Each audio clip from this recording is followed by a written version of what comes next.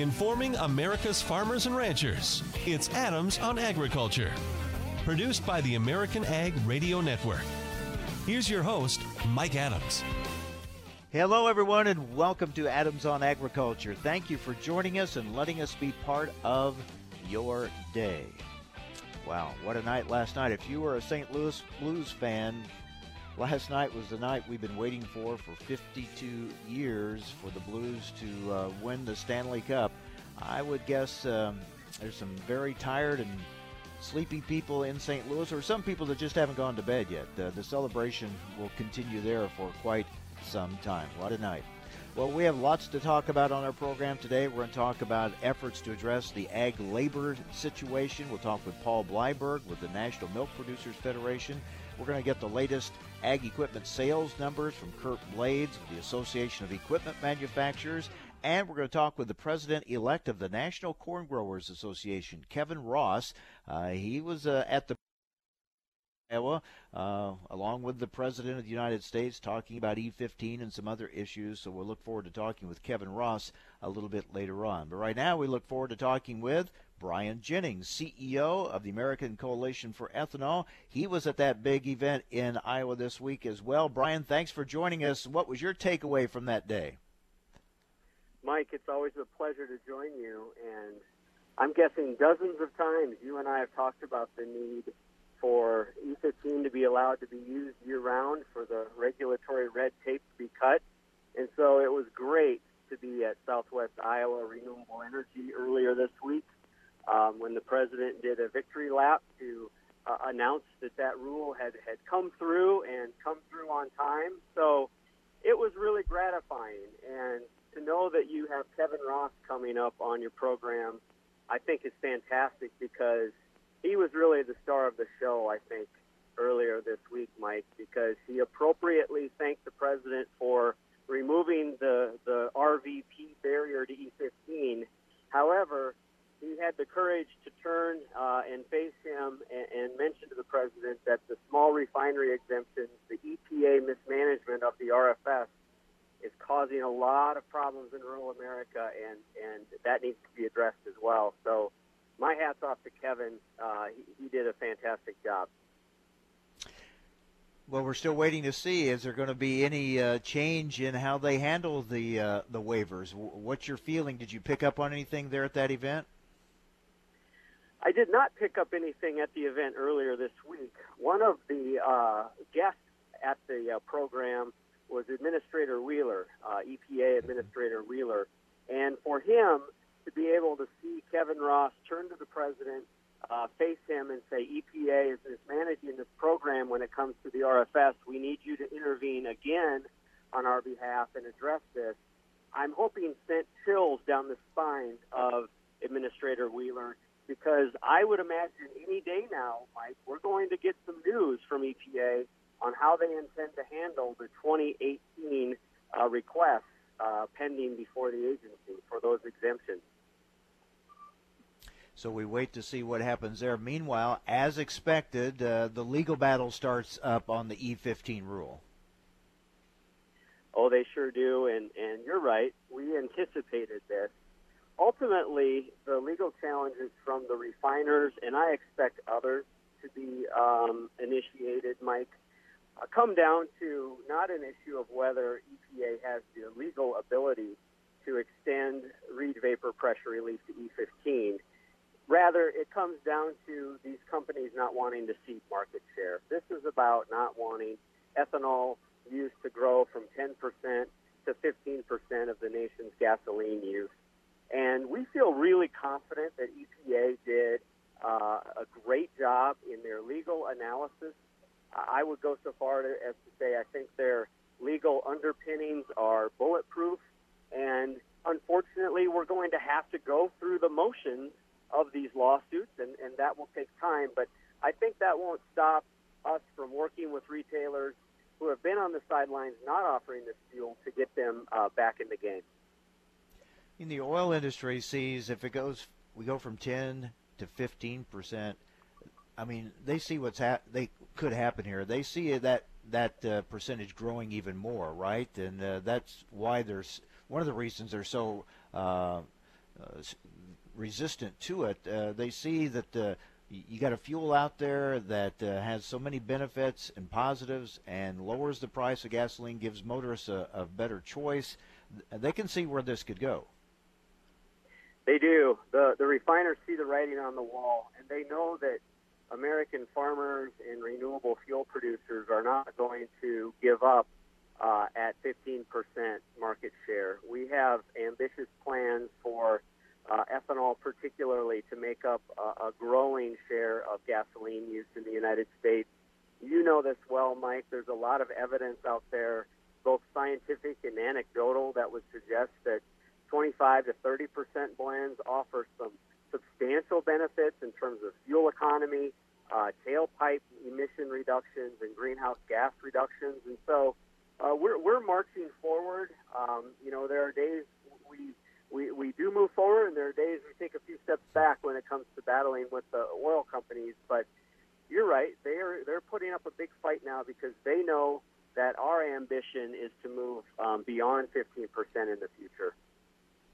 And the event this week in Iowa, I mean, plenty of political overtones here to this. I mean, it was a campaign event for the president as well, and I think it was a much-needed positive for agriculture. We need some positive stories right now, and this was one. But I think, as you pointed out, and as Kevin Ross pointed out, we'll talk with him about this later, it's not 100% done yet. I mean, this was just part of what needs to be done. The waiver issue and some other things need to be addressed. So we got to look at the whole picture, not just the part that looks good in a soundbite or in a photo opportunity. Really well said. I mean, amid the trade concerns, the weather problems, especially in that part of the country, Mike. I mean, literally, right around that ethanol plant, there was farm ground flooded in every direction. The small refinery exemptions, we needed to let out some steam and have a bit of a celebration. But the work begins, right away, because there's a lot of unfinished business for us to work on, whether it's those refinery exemptions or it's the trade issues that we need to get turned around. Obviously, the weather issues, men can't do a lot about that, but I know the government is trying to help with some aid. But we've got a lot of work to do. You're correct. Brian, always good to talk with you, and we'll look forward to hopefully some more positive news in the future. Thank you very much. Thanks so much, Mike. Take care. Brian Jennings, CEO of the American Coalition for Ethanol. And as we mentioned a little later in the program, Kevin Ross, president-elect of the National Corn Growers Association, will join us. He was there at the podium this week and addressed that issue of needing to get those waivers taken care of because of the harm, the damage it's doing to the RFS, to the ethanol industry, and Kevin Ross brought that up directly to the president and to EPA Administrator Andrew Wheeler. So we'll talk with him about that a little bit later. Another huge issue in agriculture, the dairy industry in particular, the labor issue. We're going to talk about that next with Paul Bleiberg with the National Milk Producers Federation. Stay with us here on AOA.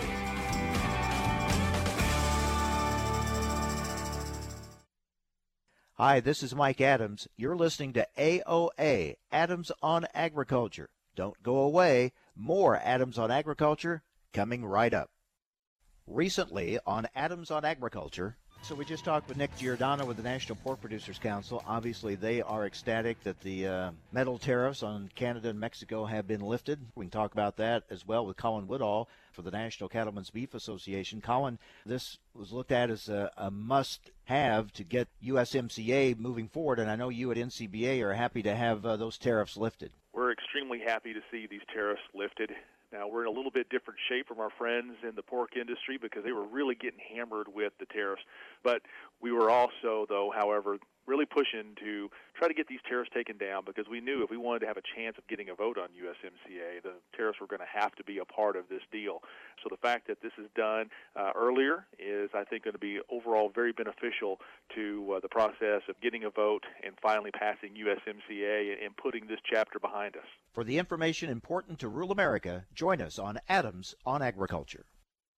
Hi, I'm Greg Peterson of the Peterson Farm Brothers. If you've seen our videos, you know we're proud to be farmers. Farming can be dangerous. Never assume location or depth of underground utilities or pipelines. Before you start any work on your farm, call 811 or visit clickbeforeyoudig.com to have underground lines located. It only takes a minute and can save your life. Never assume the location or depth of underground lines. Always call 811 or visit clickbeforeyoudig.com before you start work. A message from the Pipeline Operators for Ag Safety campaign. Thanks for listening to Adams on Agriculture from the American Ag Network. We're excited to explore the topics that make a difference to agriculture. The Farm Bill, immigration reform, reducing regulations, trade, new technology, as well as infrastructure and health care. Through the year, Adams on Agriculture will originate on location from several major national meetings and events. Subscribe to the show's podcast at AmericanAgNetwork.com. Thanks for listening to Adams on Agriculture from the American Ag Network. No word in the English language is less convincing than probably. Are you sure we should get matching tattoos on our first date? Sure. We'll probably stay together. Probably? It's been 23 minutes since I ate. I can probably swim. You should wait 30 minutes. Okay, now tell me what to do. Cannonball! Cramp! Oh, I have a cramp. I can probably hit the green from here. Probably. Can I get a mulligan? Ready to go? Hey, are you sure you're okay to drive? Yeah, I'm pretty sober. Yeah, I'm probably okay. Probably okay isn't okay, especially when it comes to drinking and driving. If you're drinking, call a cab, a car, or a friend. Buzzed driving is drunk driving. A message brought to you by NHTSA and the Ad Council. You're listening to AOA, Adams on Agriculture. Hi, this is Mike Adams. You can rely on us for the latest farm and ranch news from around the world.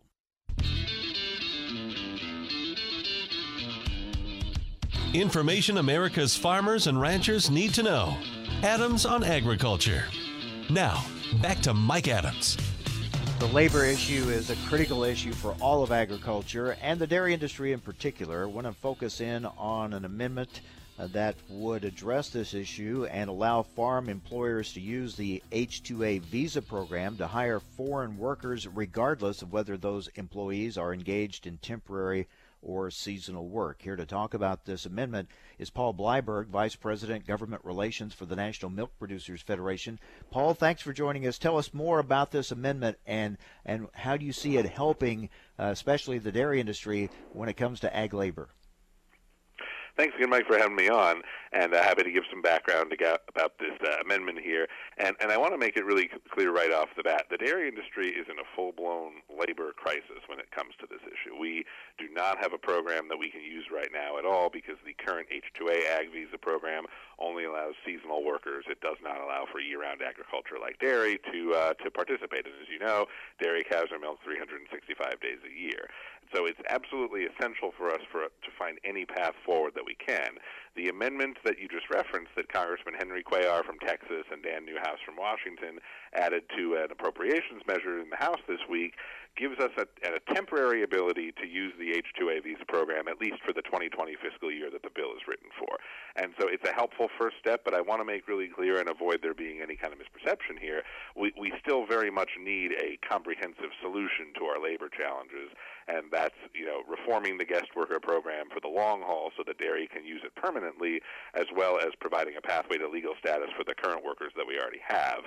And so this is a very important measure that we'd like to see enacted by Congress to give us kind of a foot in the door, and that's why we're so grateful to Mr. Newhouse and Mr. Cuellar for pushing this, and we're going to be working with them to try to preserve it, but I don't want to have anybody confused. It's not a substitute for the permanent law that we need to have addressed. Explain for us why the current H-2A visa program is not working for the dairy industry. Sure. So the H-2A visa program, again, only allows for workers to come in under the program on a seasonal basis. And dairy farmers don't hire workers on a seasonal basis. They hire workers on a more ongoing basis because dairy farming is a year-round business. And since you're milking the cows every day of the year, you can't just have workers come in and leave after 2 or 3 months. That's not really the way operations work as far as getting folks on the farm and up to speed and things like that. So that's why the H-2A program with the seasonal construct really has never worked for us, and it's not something that we can access. So whether it's reforming H-2A like this amendment does in a temporary way at least, or making a new guest worker program that allows dairy workers and other year-round workers to come in, we need some kind of a change to that system. Now, as you said earlier, the dairy industry in a full-blown ag labor crisis. Explain that for people that really don't understand or aren't aware of how this is impacting the dairy industry. Sure. Well, and the dairy and ag sector is not alone here, but it's essential for people to understand. Dairy farmers have made the best efforts possible to find domestic workers to do jobs on the farm, and we offer very competitive wages in the dairy industry.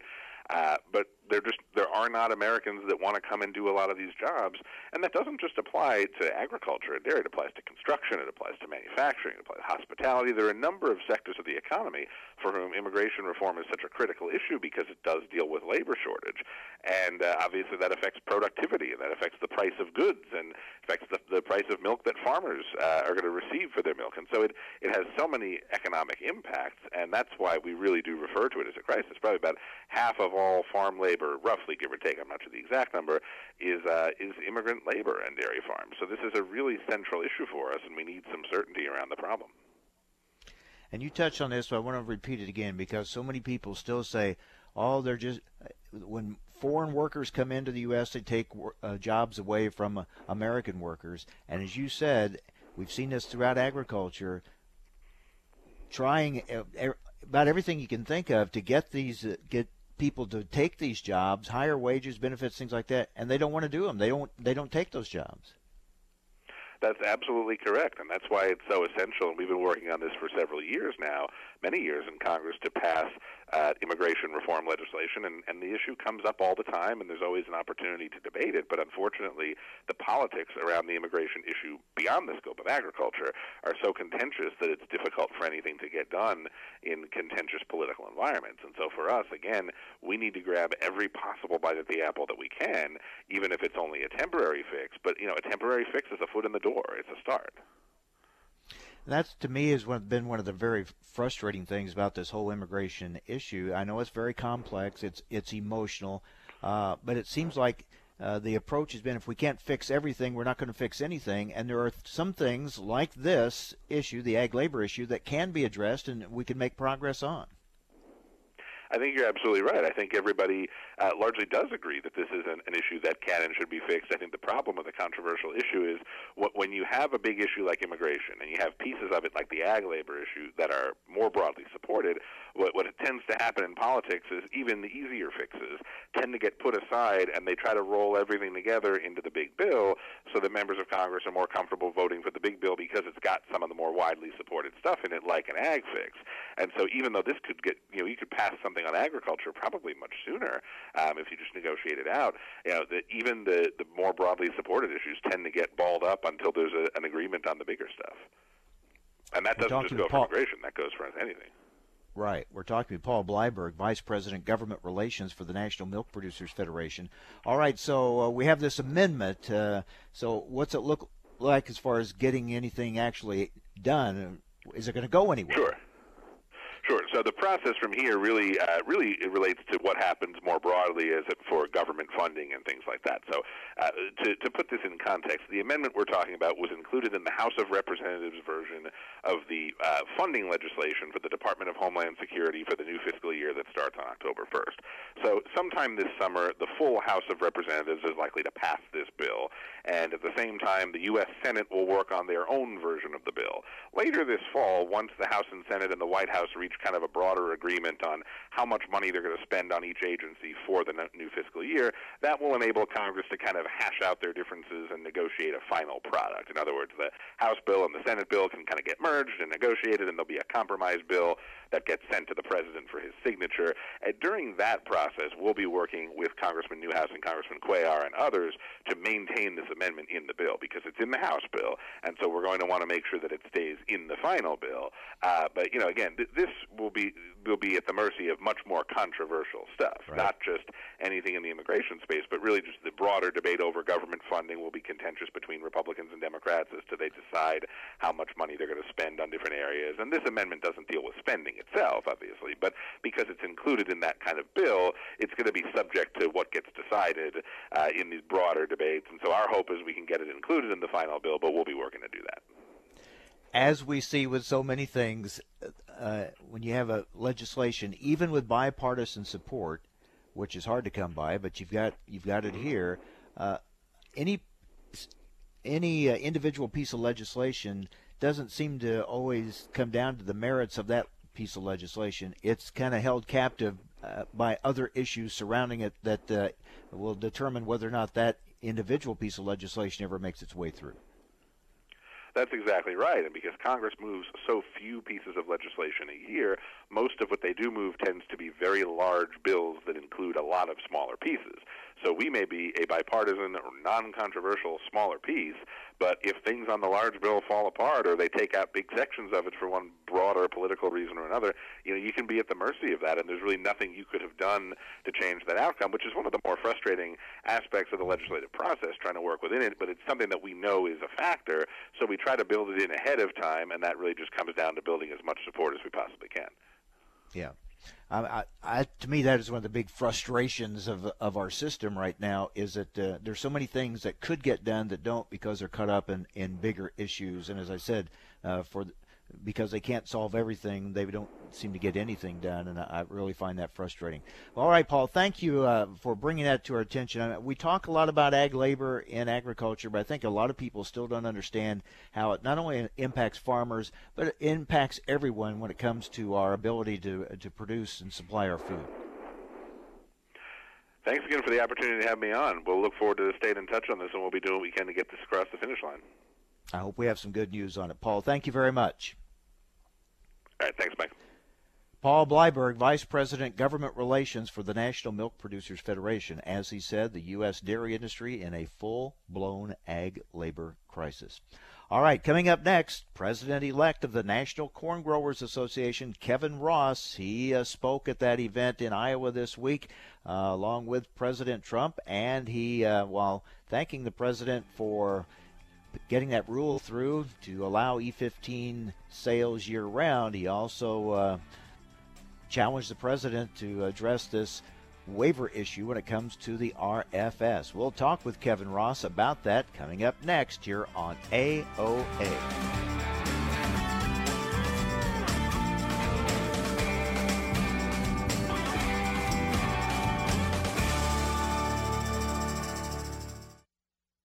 Hi, this is Mike Adams. You're listening to AOA, Adams on Agriculture. Don't go away. More Adams on Agriculture coming right up.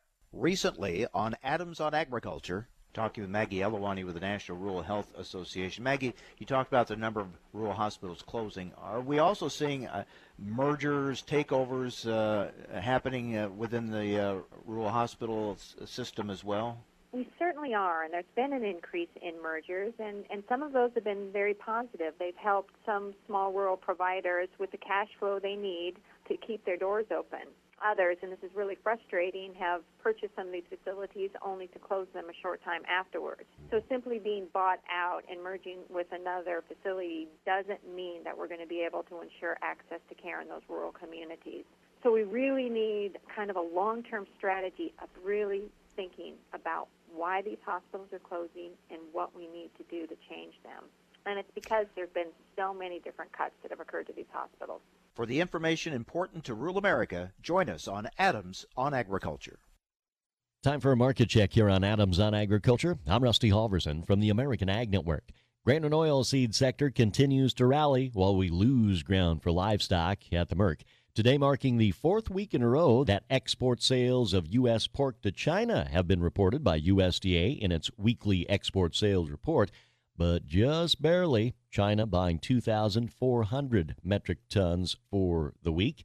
In the past 3 weeks, sales of pork to global customers have tapered off.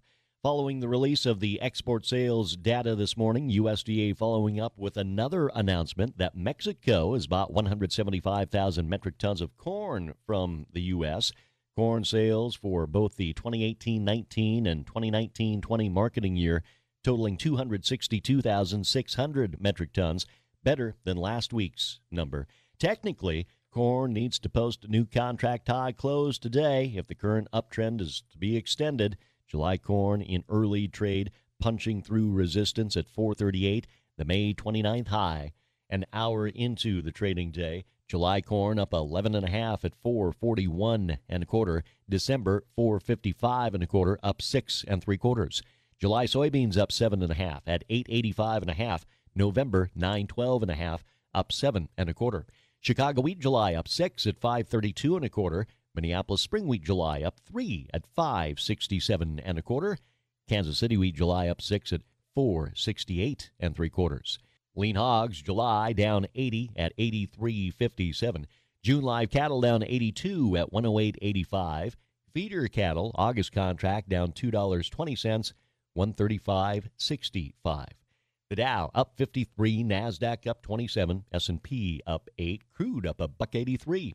You're listening to Adams on Agriculture. I'm Rusty Halverson from the American Ag Network. Wake up and text. Text and eat. Text and catch the bus. Text and miss your stop. Wait. Text and be late to work. Sorry, I'm late. Text and work. Text and pretend to work. Text and act surprised when someone calls you out for not working. Who, me? Text and meet up with a friend you haven't seen in forever. Hi. Oh, hey. Text and complain that they're on their phone the whole time. Text and listen to them complain that you're on your phone the whole time. Text and whatever. But when you get behind the wheel, give your phone to a passenger. Put it in the glove box. Just don't text and drive. Visit StopTextsStopWrecks.org. A public service announcement brought to you by the National Highway Traffic Safety Administration and the Ad Council. Hi, this is Mike Adams. Thanks for listening to Adams on Agriculture. Join me Monday through Friday for the latest farm and agriculture news from around the world.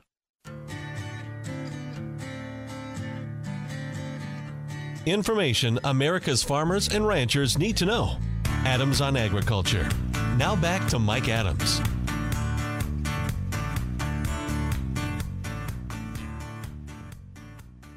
The Economic Research Service and the National Institute for Food and Agriculture. We'll be talking more about that on tomorrow's program. Well, it was a big event this week in Iowa with the president on hand and EPA Administrator Andrew Wheeler as well.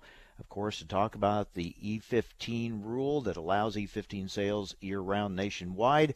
And one of the speakers at that event was Kevin Ross, president-elect of the National Corn Growers Association. He joins us now. Kevin, earlier in our program today, Brian Jennings, CEO of the American Coalition for Ethanol, said you were the star of the show, or one of the stars of the show this week in southwest Iowa. What was it like to be up at the podium and talking with the President of the United States? Hey, Mike. Yeah, that's... It was kind of a surreal experience for sure. You have a chance to stand behind a podium with the presidential seal sitting on the front of it. That was certainly an experience of a lifetime. So just hope hope I represented agriculture and all of our farmers well, and had a chance to get a couple points across, as well as certainly thank them for doing the E15 rule and getting it done on time, like they said. Well, you represented the corn growers and agriculture very, very well, and you did indeed make the point that so many are making in the ethanol industry now, and you got a chance to make it directly to the president, that while this was a good first step in allowing E15 sales year-round, The other step that needs to be taken is to address this waiver issue with the RFS.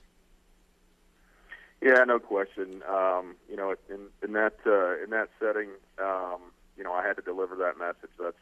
That's something that's killing the ethanol and biodiesel industry. Those waivers are absolutely just an unnecessary burden that's being placed on agriculture. And as I said in my speech, that it's really I think holding back a farm economy that should be rolling on all cylinders. And we've had issues with trade and other things, and some of these issues we can't control, like the hogs in China with the disease issues there. But there are other issues that we certainly can, and this is one that this administration needs to weigh in on, and we need to make sure that the RFS is being held up in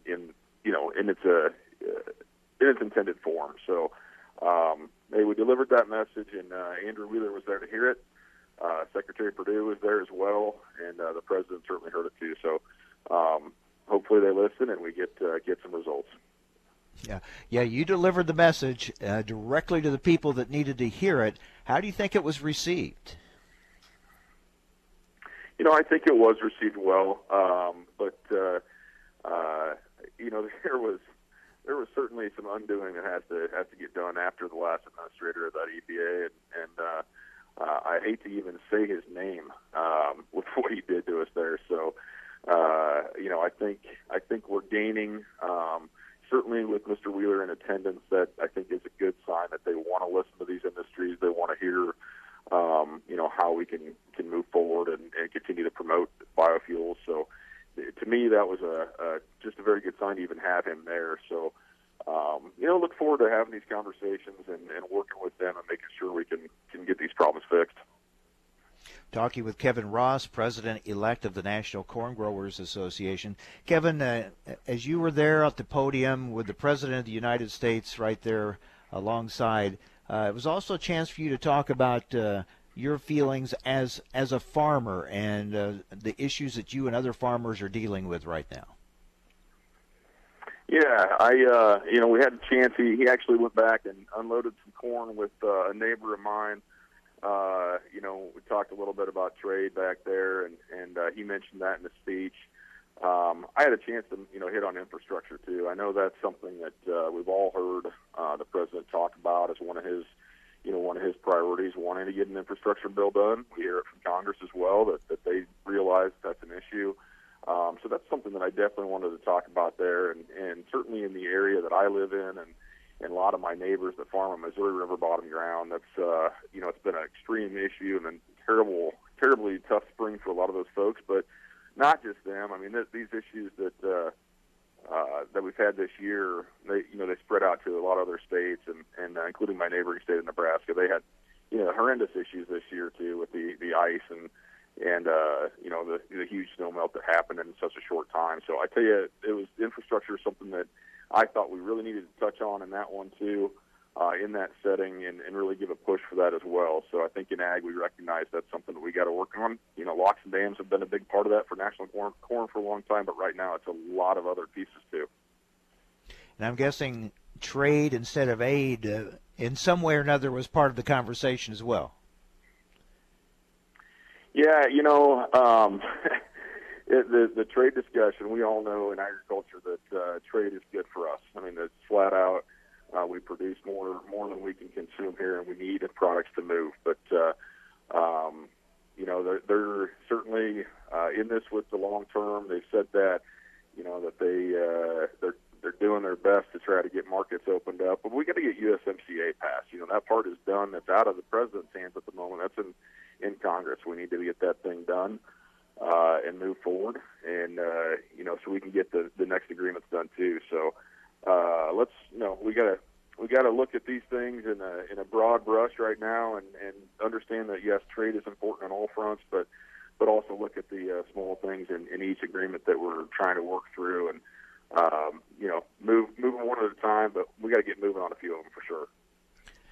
Well, Kevin, we know obviously we're in an election cycle, presidential election coming up, and a lot of presidential candidates have been spending time in Iowa, and that means they're talking ethanol and touring ethanol plants and things like that. You wonder sometimes if that sticks or connects, or are they just going through the motions. But at least you have the opportunity, and you had a great one this week, to talk with the key people and let them see what goes on at an ethanol plant and how important it is for a rural community, a rural economy, and our nation's economy.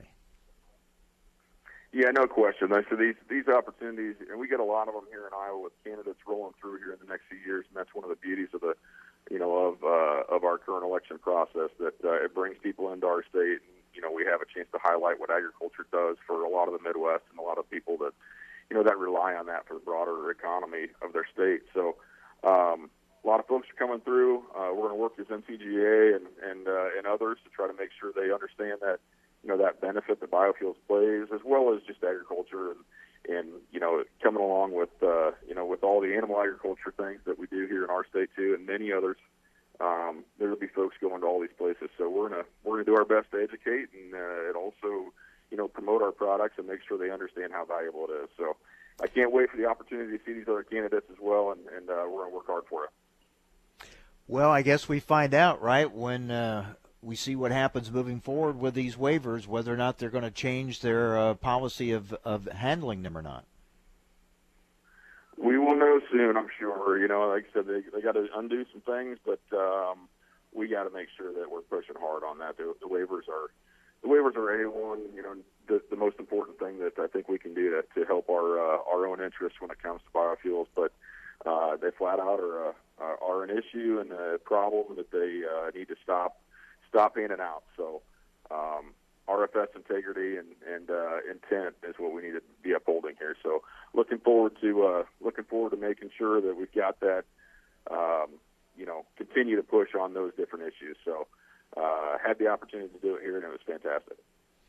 I know you've been busy in board meetings. I'm guessing we've probably just discussed your list of priorities, right, for NCGA for this coming year. We've talked about them when it comes to E15, waivers, infrastructure, trade. These would be at the top of your list. I tell you what, you hit them right spot on, Mike. I mean, this is trade in ethanol and all those infrastructure for sure, but trade policies are tops, as well as ethanol, and that specifically is the waivers. So those three are the main things we're working on right now, but we're always working on a myriad of issues, and there's just a ton of different things that go on within your state associations and NCGA, and it's good to have people out there and staff out there working for the farmer every day. So there's we all got our own operations, and that's why we have these these organizations that help us do that. So you got to have people out there working for you, because it's 24-hour challenges, that's for sure. Tell us about your operation. How did planting go? How do things look? Things are done finally for me. We got done planting beans last Saturday here, but corn was only done Monday. So we were a little late on finalizing the corn acres for us, but small windows is just flat out. We didn't have a lot of good windows to get in there, and conditions were not ideal in a lot of cases. So things look pretty good though overall, and happy to say we're done, and certainly heart goes out to a lot of folks that are not, and as well as folks that have had issues with prevent plan, things like that. Just a tough year in general, but certainly understand those issues, and we all as farmers I think understand it's gonna hit us every once in a while, but widespread issues this year, and that's awful tough. Well, Kevin, thanks for being with us. A lot of us would like the opportunity to tell the president, directly, whatever the issue is, we'd like to express our feelings to the president. You got to do that this week, so congratulations for doing such a great job and representing corn growers and agriculture so well. Thank you. Thanks a lot, guys. My privilege. Take care. Kevin Ross, President-elect, National Corn Growers Association. Up next, we'll get the latest numbers on ag equipment sales. Stay with us here on AOA, Adams on Agriculture.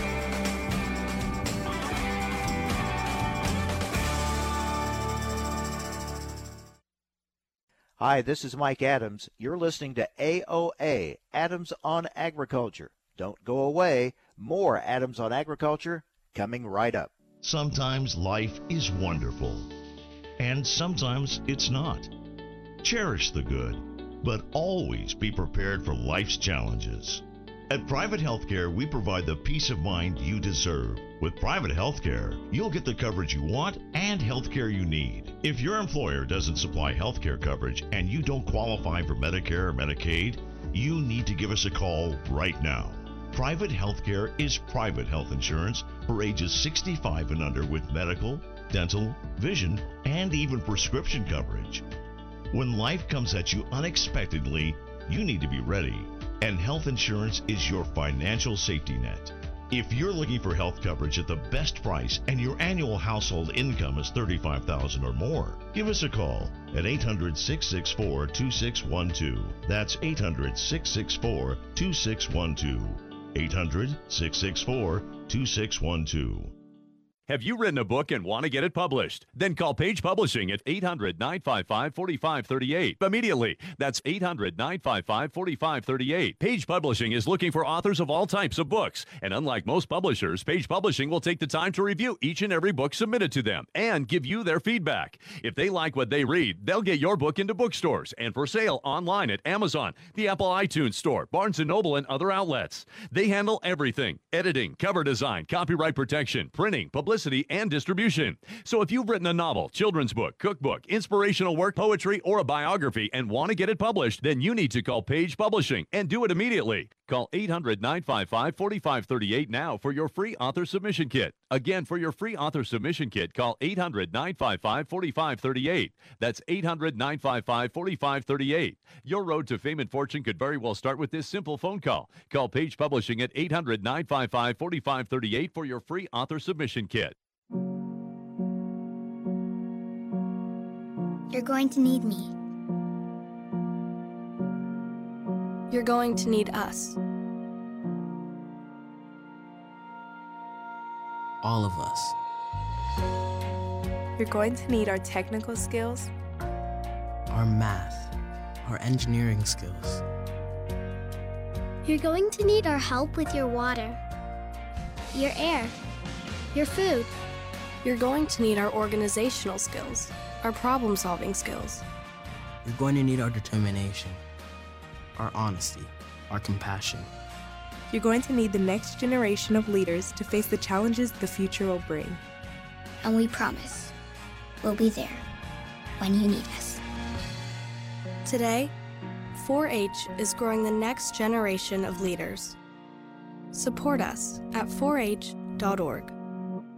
If you suffer from heartburn or other digestive-related disorders, then there is a new, safe, better, and natural alternative to better digestive wellness and heartburn relief. Praxid not only provides relief of heartburn, but Praxid takes a 360-degree approach to support better digestion, protect you from harmful bacteria, and also balance your stomach to improve digestive functions. We like to think of it as the multivitamin of digestive health. It's the only product to combine all natural ingredients known for the digestive health properties into a single patented product. Praxid also comes in easy-to-carry packs. Praxid relieves, restores, and maintains a healthy digestive system. Praxid is available here for only $39.95. Shipping and handling is free, and your money back is guaranteed. To take advantage of this special radio offer, call now 1-800-829-5705. That's 1-800-829-5705. Again, 1-800-829-5705. Do you know how to keep food safe at home? Clean, separate, cook, and chill. The easy lessons of clean, separate, cook, and chill will help you protect your family and be food safe. Let's talk about how to really cook. First, you can't tell it's done by how it looks. Use a food thermometer. Then always stir, rotate the dish, and cover food when microwaving to prevent cold spots where bacteria can survive. Fast cooking should still be safe cooking. And bring sauces, soups, and gravies to a rolling boil when reheating. Even for the most experienced cooks, the improper heating and preparation of food means bacteria can survive. Food safety risks at home are more common than most people think. The USDA is your partner in being food safe. Clean, separate, cook, and chill. For more information, visit BeFoodSafe.gov or call 1-888-MP-HOTLINE. You're listening to AOA, Adams on Agriculture. Hi, this is Mike Adams. You can rely on us for the latest farm and ranch news from around the world.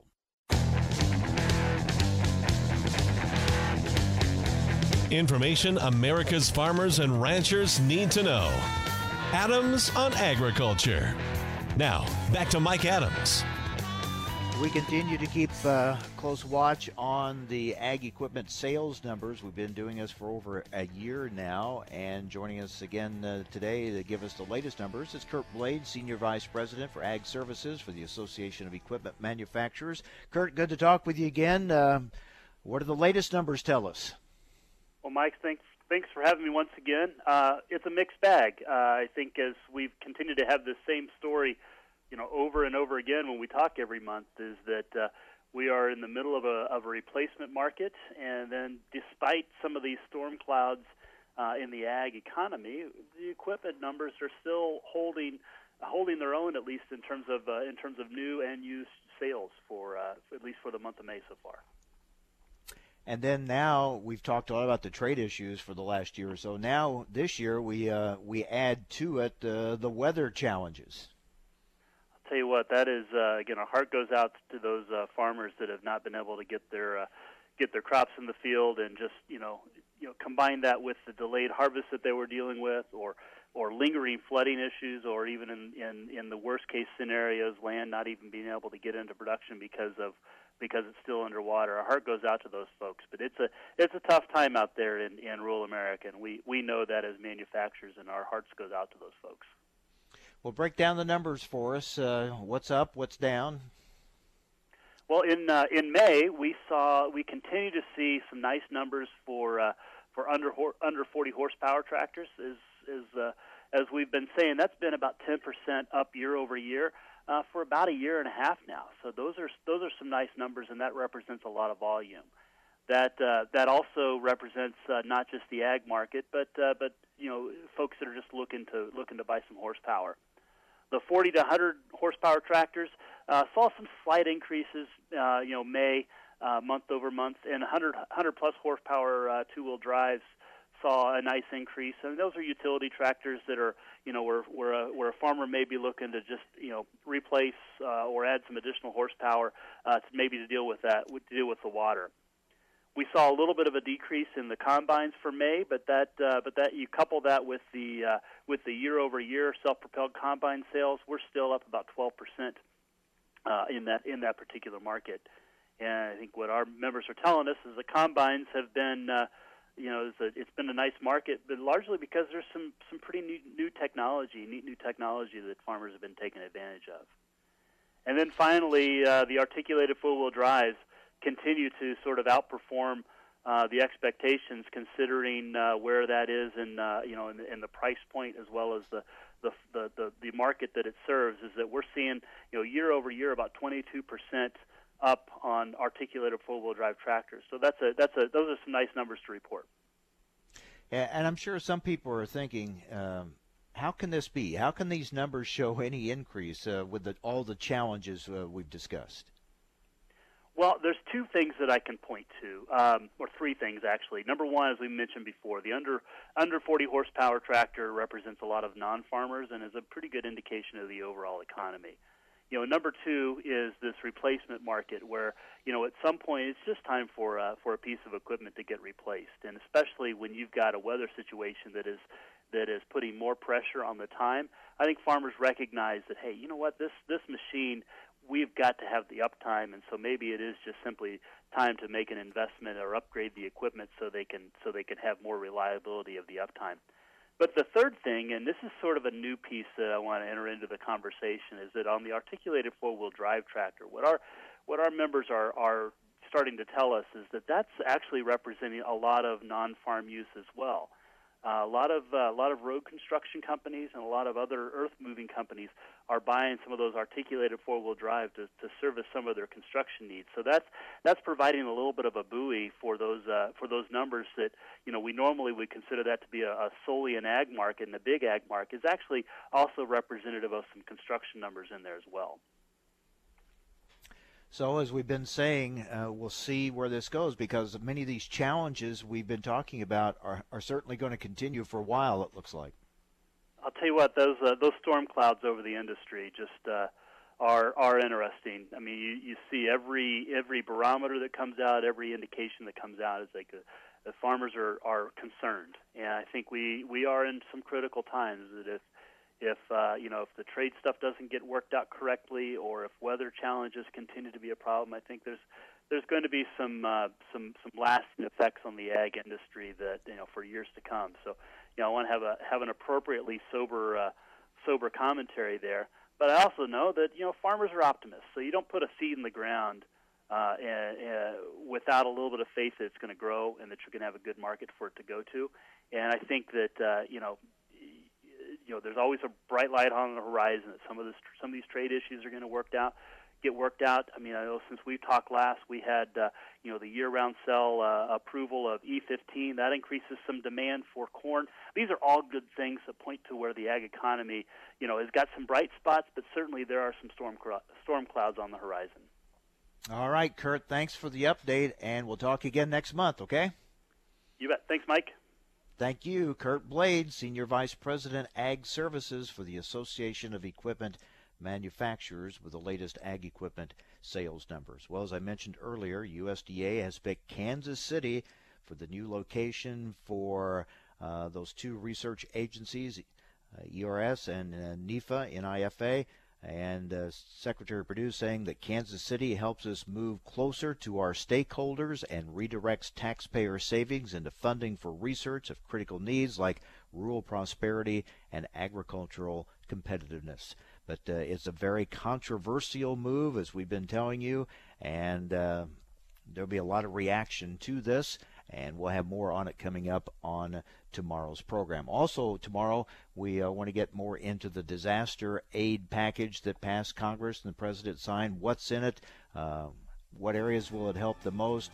And what about getting it to that aid to the people that need it the most? We'll get some details on that as well. So with that, we'll wrap it up for today. Thank you very much for joining us and letting us be part of your day. I hope you'll tune in again tomorrow, right here, AOA, Adams on Agriculture. Have a great day, everyone.